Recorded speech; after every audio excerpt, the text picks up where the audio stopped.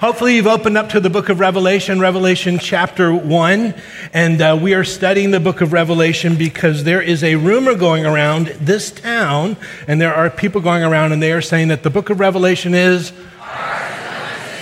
but au contraire say we, for you see, the word revelation itself means that something has been revealed. Absolutely. If God wanted to conceal something, he would have called it the concealation, not the revelation. So what is it that's revealed in this book? Well, Revelation chapter 1, verse 1, it begins by saying the revelation of Jesus Christ. And so we're going to find Jesus revealed in this book, maybe in a different way than we saw him 2,000 years ago. Now as we see him in his eternal glorified state. But let me do this today just a little bit different. Let me read that whole verse. It says, the revelation of Jesus Christ, which God gave him to show his bondservants the things which must soon take place. And he commanded it by his angel to his bondservant John. So here's the question. He says, which God gave him to show his bondservants the things which must soon take place. Are you a bondservant of the Lord? Yes. Then here's what you need to know, important for our study today. He wants you to know this. He gave it. He wants you to know this, and that's going to be important for our study today. But not only that, he so wanted his people to read this book that he promised that for those who take the time to read this book, they would receive a very special blessing, and that blessing is found in Revelation chapter 1, Revelation chapter 1, verse 3. Let's look at it. This is the only book of the Bible that says this. Blessed is he who reads. If you haven't underlined that, you'll certainly want to. Blessed is he who reads and those who hear the words of the prophecy and heed the things which are written in it, for the time is near. So he says, I'll bless you if you read it. He says, I want you to hear it. I want you to heed it. So it'd be very hard for us to believe in a God who'd say, I'll bless you. I want you to hear it. I want you to heed it. But here's the thing, you're never going to understand it. So it'd be hard for us to believe in a God like that. But God knew that there'd be those going around saying that the book of Revelation is hard to understand. So to make this book understandable, God placed in this book its very own outline. And that outline is found in Revelation chapter verse 19. Let's look at it. Revelation chapter 1, verse 19. Now, one of the things I want to say today as we go through this, it begins, John is told, it says, therefore write the things which you have seen. I want you to pay attention today. This is going to be important for our study. But John is told to write the things. So he's writing as he goes. Tuck that away. We'll talk about that a little bit later on. Therefore, write the things which you have seen. That'll be the first division in the book of Revelation. And the things which are will be the second division. And the things which will take place after these things will be the third division. So the first division, he's told, write the things that you have seen. So the question is, what has John seen up to this point in the book of Revelation? Well, verse 13, it says, in the middle of the lampstands, I saw one like a son of man clothed in a robe, and it goes on to give this incredible description of Jesus as you would experience him now, we would say in his eternal glorified state. So that's what John has seen. But then he's told to write the things which are. Now, the things which are will pertain to the time period that you and I will call the church age, which is found in Revelation chapters 2 and 3. In chapters 2 and 3, Jesus will dictate 7 letters to 7 churches. These churches literally existed. The things that he writes about literally took place. But what we noticed as we traveled through, that in their order, these churches will lay out 2,000 years of church history. If you reverse the order of any of the churches, it makes no sense. But in their order, they lay out 2,000 years of church history. So if you were part of our study at that time, as we went through each church, we brought out the church history books and we pointed to this was what was going on in that time period, just as Jesus said that it would be. So you have the things that pertain to the church age, but then he says, then write the things which will take place after these things. So after what things? Well, after the church age. So the next time we will find that phrase, after these things, will be in Revelation chapter 4, verse. Let's look at it. Everybody turn to Revelation chapter 4, verse 1. This is the third division in the book of Revelation. It says, After these things, you want to underline that if you haven't, I looked and behold a door standing open in heaven, and the first voice which I had heard, like the sound of a trumpet speaking with me, said, come up here, and I will show you what must take place after these things. And as you've heard me say each week, the Holy Spirit is so concerned to make sure that we don't miss that this is the third division in the book of Revelation, that he begins the verse with the phrase, after these things, and he ends the verse with the phrase, after these things. And this is a picture of what you and I will call the rapture of the church. John sees the door standing open in heaven, a voice like a trumpet. The voice says, come up here. And immediately, John is in heaven. And as we studied chapter 4, we saw that the entire church is there around the throne. We also noticed that as the church goes up, in the first 3 chapters of the book of Revelation, the word church will be mentioned over 20 times. But when you come to chapter 4, verse 1, to the end of the book, there's going to be one word that's going to be glaringly absent, and that's the word church. And the reason for that is that the church is no longer on the ground, part of the story from chapter 4, verse 1 to the end of the book. Now, as I always say, at the end of the book of Revelation, in the last couple of verses, Jesus says, I wanted to show these things to the churches, but the church is no longer part of the story on the ground. It's after the story. So the church goes up, and then what comes down? Wrath. And that's found in Revelation chapter 6, verse 16. Let's look at it. This is the opening volley of that time period called the tribulation, that 7-year period.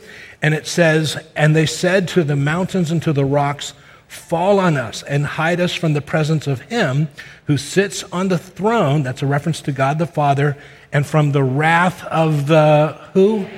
And in the Bible, the Lamb is always a picture of Jesus. They are surprised that the church is removed and that God is no longer pouring out love and grace and mercy, and we'll talk about that. But now it's those who rejected, now they are facing the wrath that's being poured out. Always keep in mind that verse 9 comes before verse 16. Let's look at it. It says, when the Lamb broke the 5th seal, I saw underneath the altar, it's in heaven, the souls of those who had been slain, we'd say killed, because of the word of God and because of the testimony which they had maintained. And so terrible things are happening for the past 2,000 years, and even in this time period of the tribulation, to those who love God. And just as you are passionate about your children, God is passionate about his. And so we see that. We'll talk about that a little bit more today. So we've been going through this time period called the tribulation. And so chapters 6 through 9, we've seen these waves of wrath being poured out.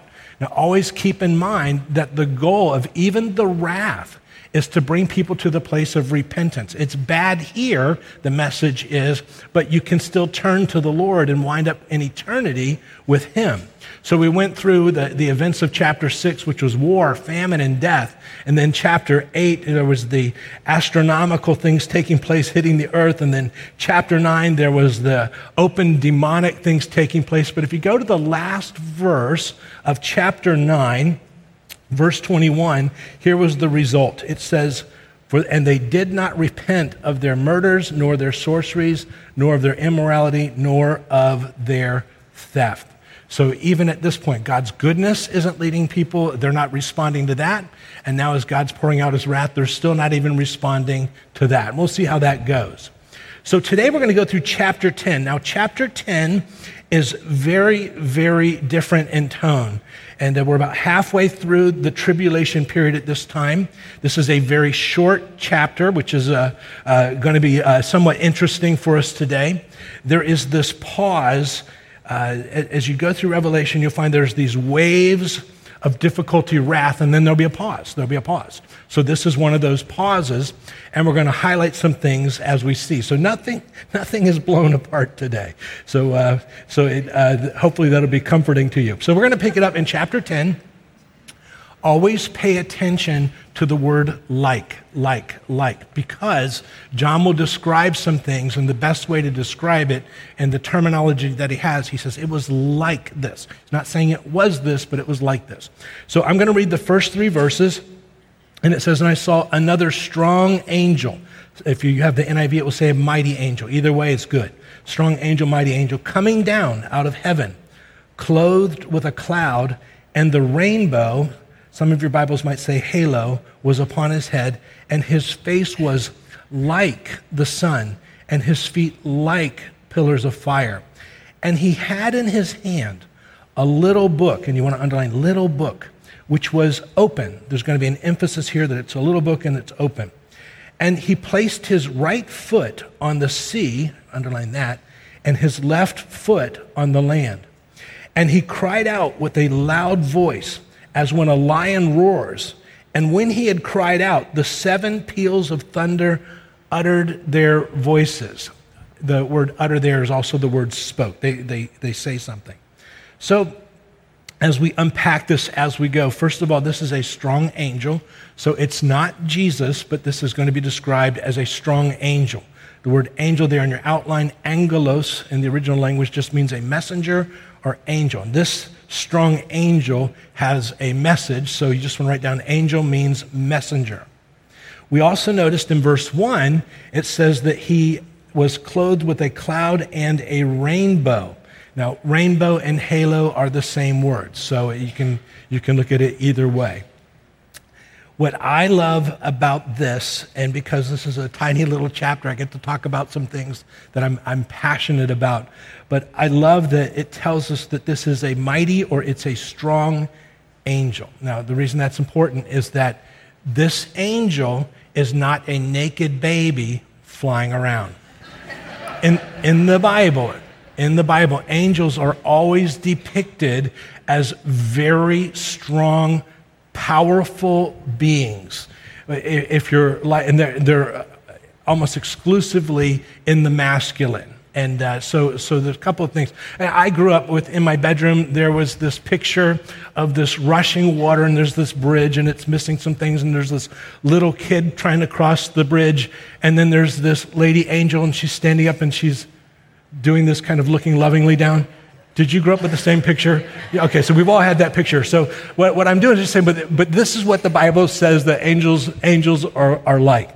So a couple of things I think would be important for us.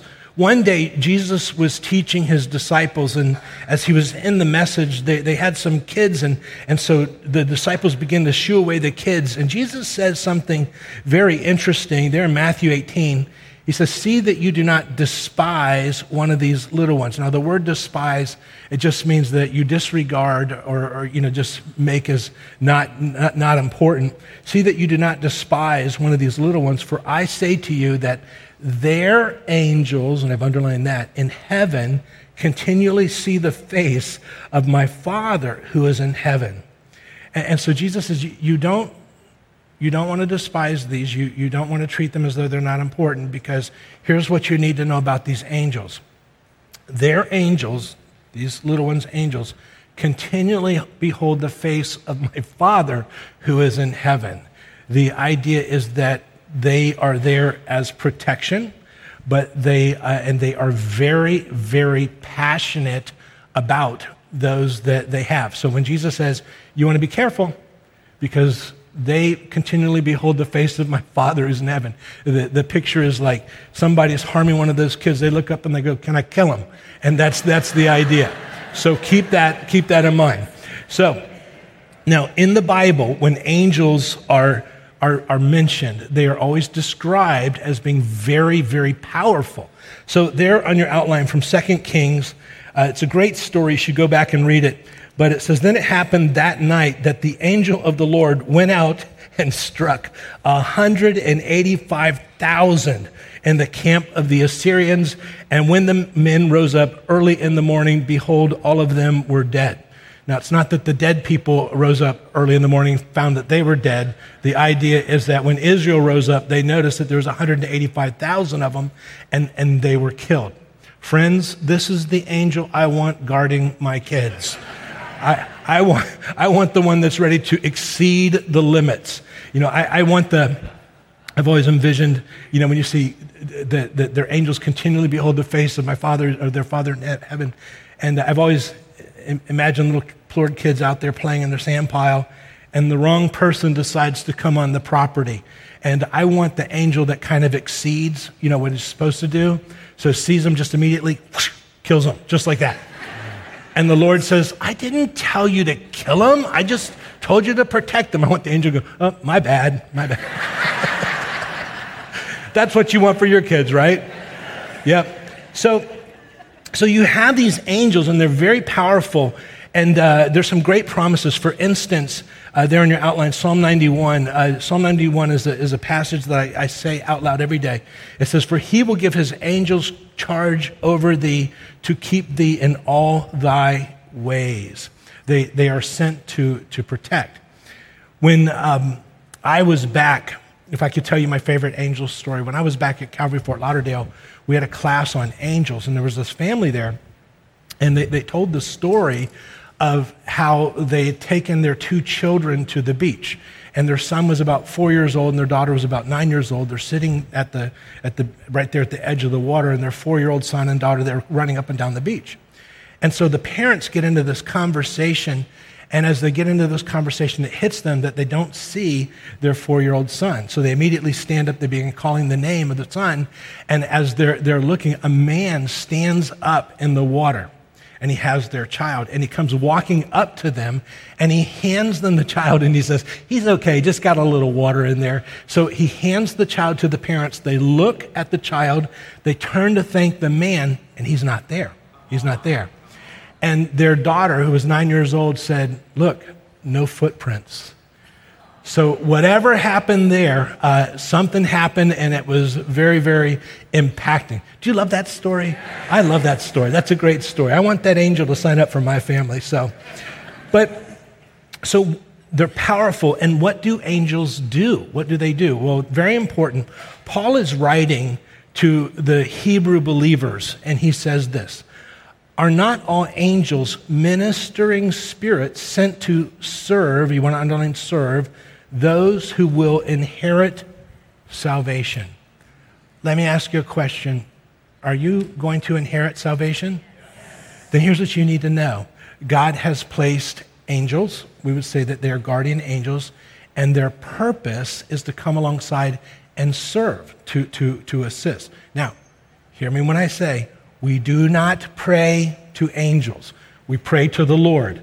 God sends angels, but we pray to the Lord, so he can send them. And what's important about that is he can send them instantaneously to be there on your behalf, on my behalf. So, also interesting, that same little book, Paul writes to the Hebrew believers, and he says, some people have entertained angels without knowing it. I love that. And what that means is you should treat everybody like they're really nice and you like them, because you don't know. You don't know. Isn't that fascinating? The Bible says so much about angels, but let me just say it again. You don't pray to your angels. You don't try to communicate with your angel. That you don't do that. He sends angels as he sees fit when there is a need, but they are very passionate about God's people, and they are very, very powerful. So I love the descriptions of angels in the Bible. And here you have this strong angel. He's so strong and he's so massive that he has 1 foot on the land and then 1 foot in the sea. So, and again, they're very, very passionate for God's people. And I will tell you that whatever Satan has, they are no match for what it is that God has. So they are infinitely powerful as God empowers them.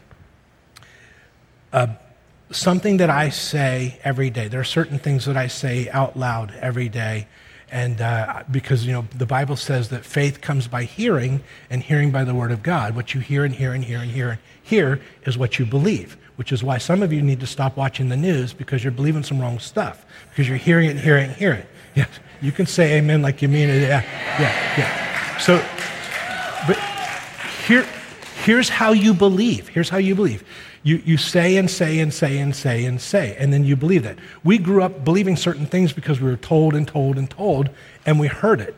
If you've ever been in the military, you go in through boot camp and you shout all day long things about yourself, and by the time you're done with boot camp, you believe it because you've been shouting it. So there are certain things that I want to say out loud every day, multiple times, because I want to believe it. And it says, be it done to you according to your faith. And so I want to believe this. So one of the things that I say comes from Psalm 34, and I say the verse and then I have the add-on. It says, the angel of the Lord encamps around those who fear him and rescues them, and I have more faith in God's protection than the devil's ability. And I say that every day. If that works for you, you take it and run with it. I wanted to share that with you today as we had the opportunity, because you and I live in a very bizarre time. And you can begin to think that everything is lost, what's going to happen. Well, I want you to know that God's got you, he's got your back, he's got the right power that you need at the right time. And you need to rest in that whatever, greater is he who's in me than he who's in the world. So tuck that away. His angels are very capable of protecting you. Verse 2. See, that's all it took to get through verse 1. Verse 2. And he had in his hand a little book which was open, and he placed his right foot on the sea and his left on the land. Now, most agree, and you want to write this down, that this little book this open book is the Bible. So we'll see why as we travel through. Verses 3 and 4. And he cried out with a loud voice as when a lion roars. And when he cried out, the 7 peals of thunder uttered their voices. Literally, it means spoke. They said something. Verse 4, it says, now when the 7 peals of thunder had spoken, you want to underline, I was about to write. I was about to write.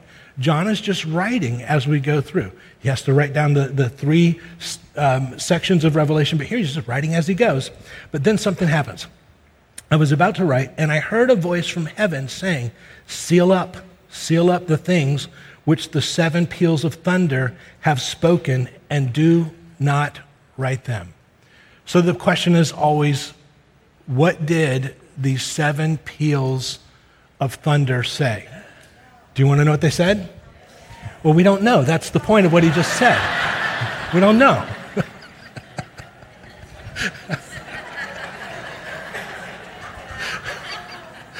Thanks for laughing at that.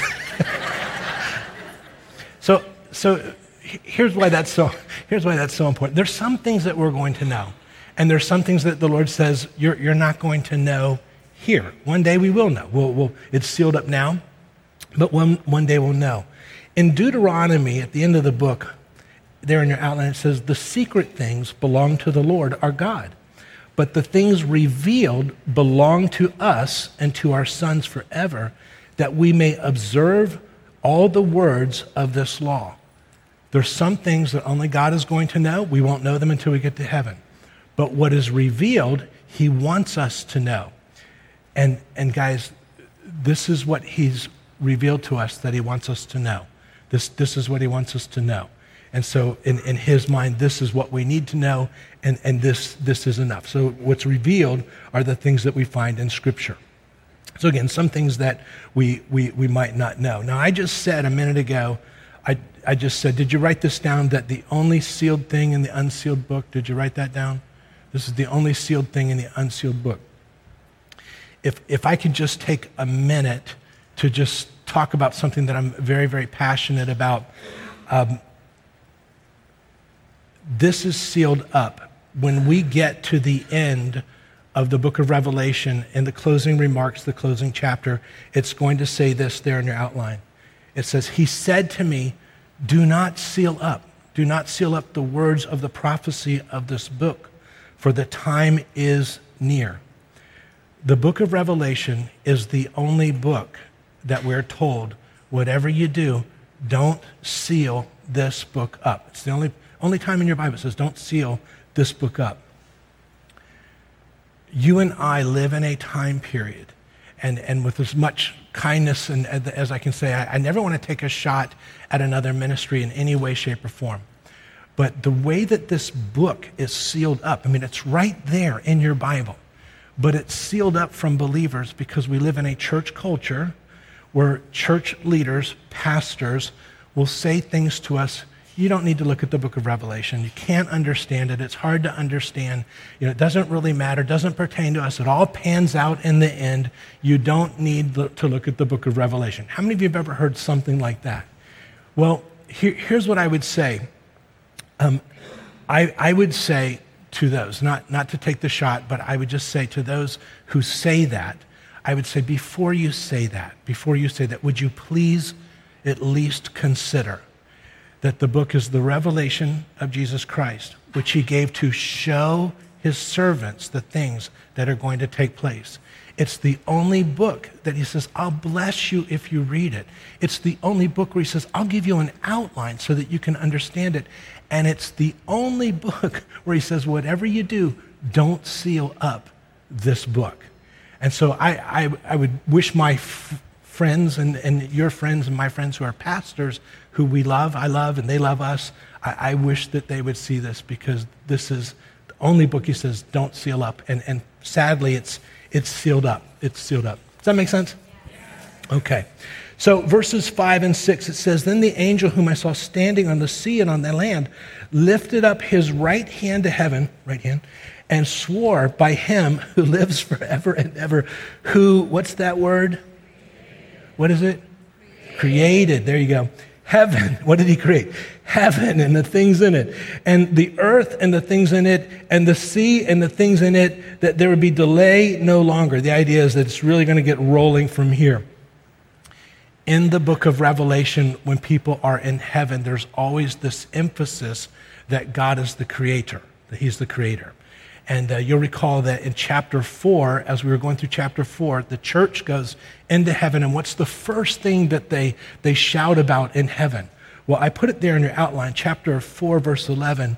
It says, worthy are you, O Lord and our God, to receive glory and honor and power, for you created all things. Underline that.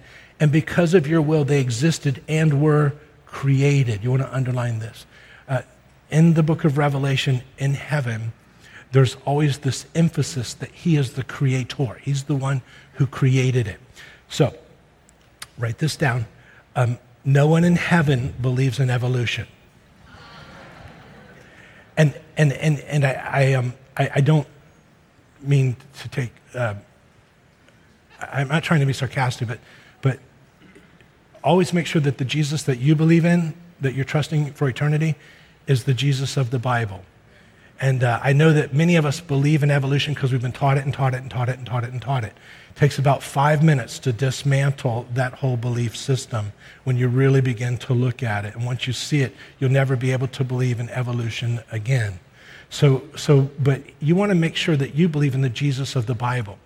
If the Jehovah's Witnesses, you've heard me say, come to your door, here at Calvary, we always say all Christians believe that Jesus is, and everyone else believes that Jesus is not God. So when the Jehovah's Witnesses come to your house, you say, well, who is Jesus? Is he God? They say, no, he's not God. He's Michael the Archangel. We'd say, well, no, that's not what the Bible says. That's not the Jesus of the Bible.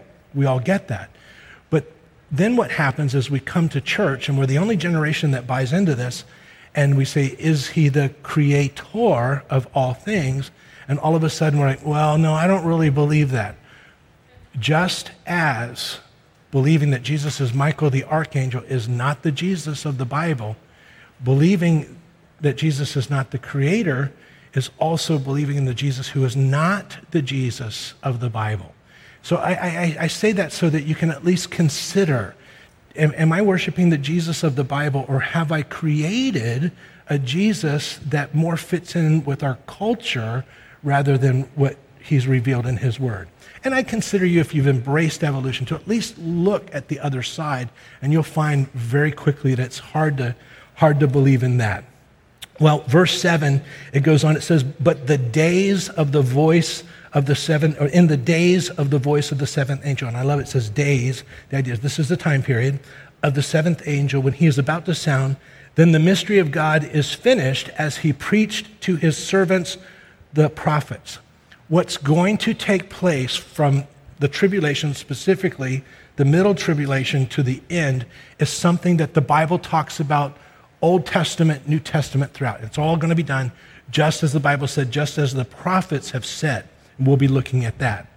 Verses 8 through 10, it says, "Then the voice which I heard from heaven, I heard again, speaking with me, saying, 'Go, take the book which is open in the hand of the angel who stands on the sea and on the land.'" He's powerful and he's very, very big.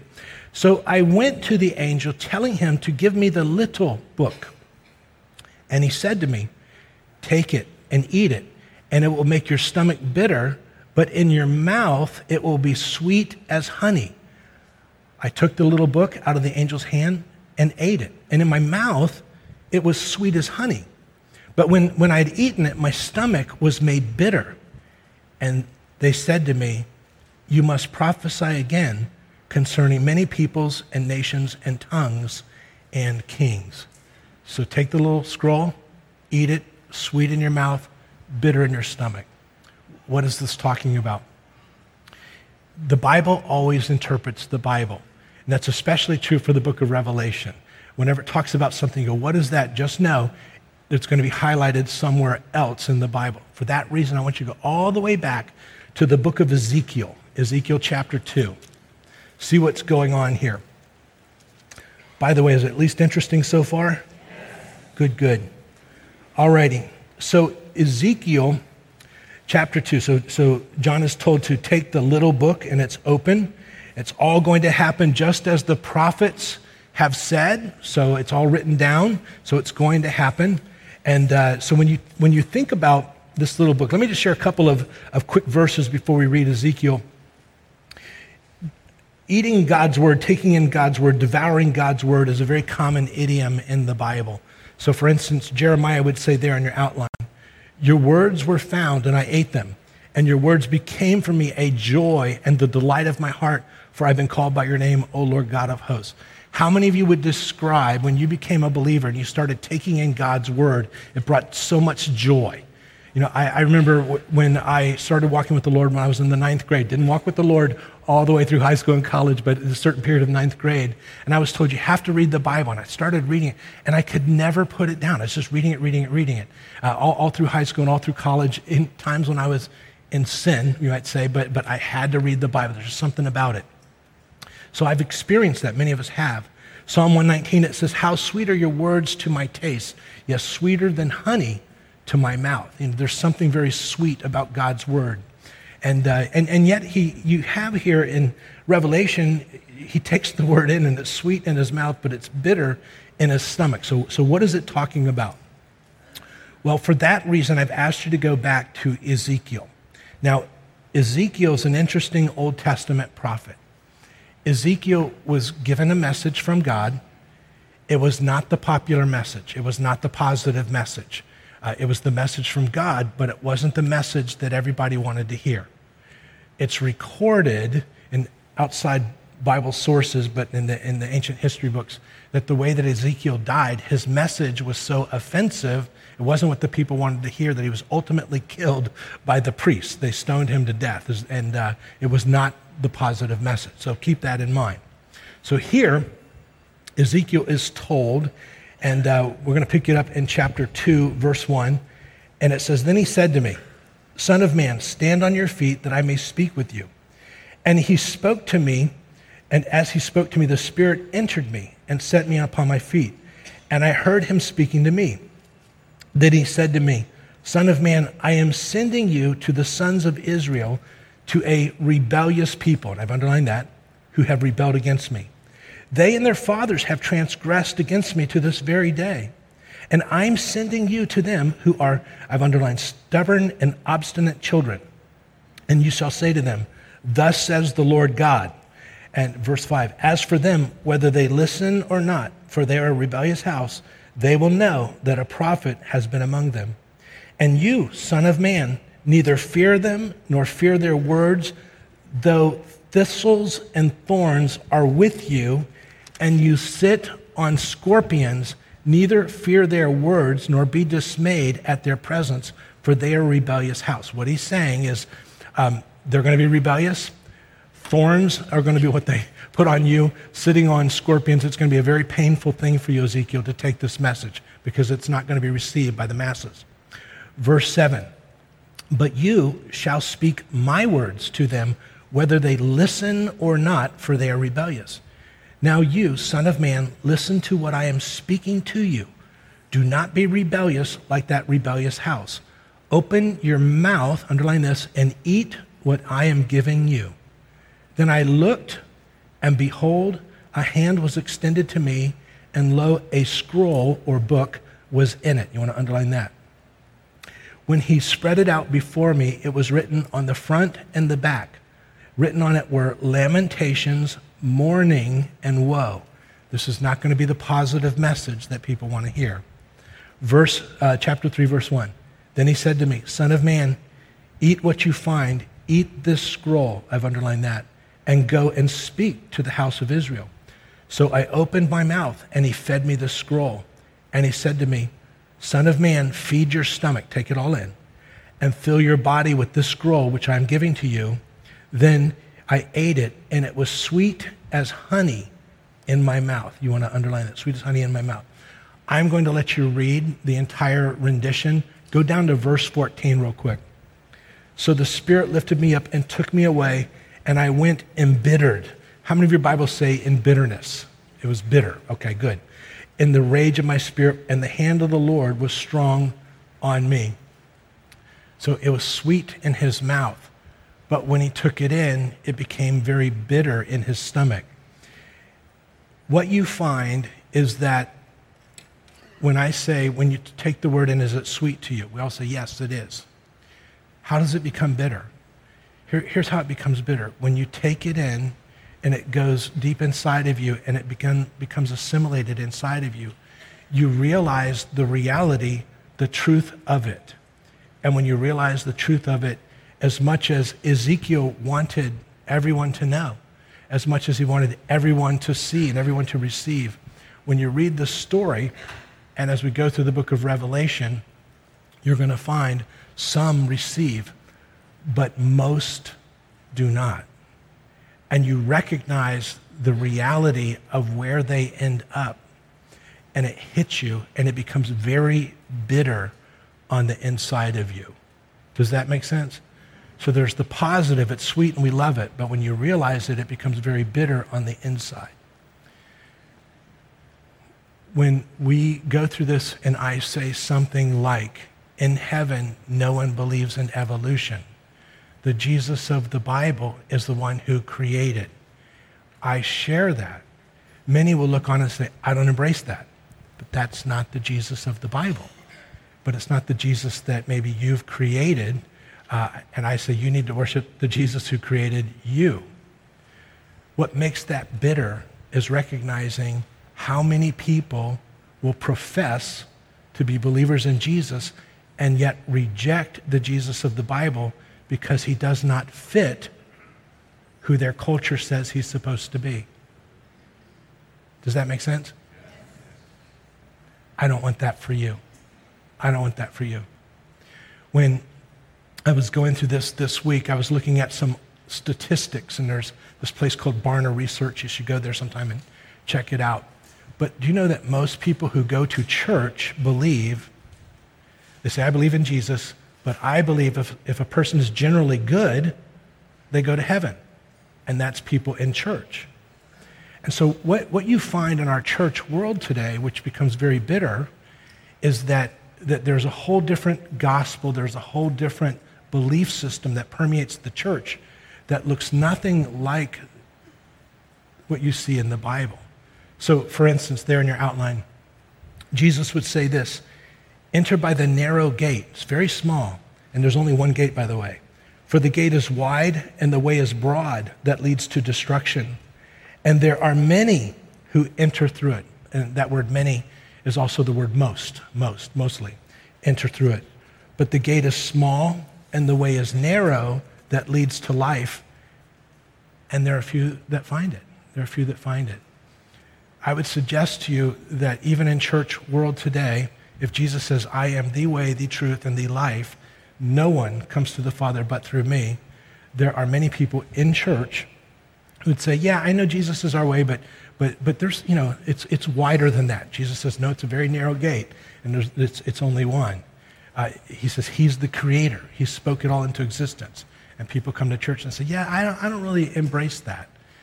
I want to encourage you to at least evaluate and look and make sure that the Jesus that you've placed your trust in for all eternity is the Jesus of this book, the Jesus of the Bible. Does that make sense? And so the bitterness is knowing that many will not, but that is not to be you. That's not to be you. So as we close in prayer, evaluate, and you have the opportunity to embrace and receive the Jesus of the Bible, and not necessarily the Jesus of our culture. Let's pray. Father, thank you for this congregation. Lord, they love you. They love your word. They love the things of you. They're hungry for your word. And Lord, we enjoy your word so much. And yet, Lord, there's that bitterness because we realize that it's really true. And if it's really true, that can be very sad. Lord, we look to you. We evaluate the Jesus that we've been looking to. And for many of us, we say, yep, that's the Jesus I believe in, the Jesus of the Bible. But for some of us, we've kind of distorted that Jesus. We've changed that Jesus of the Bible. And we've been looking at that Jesus. We come to you right now and we say, Jesus of the Bible, come into my life. Thank you for your forgiveness.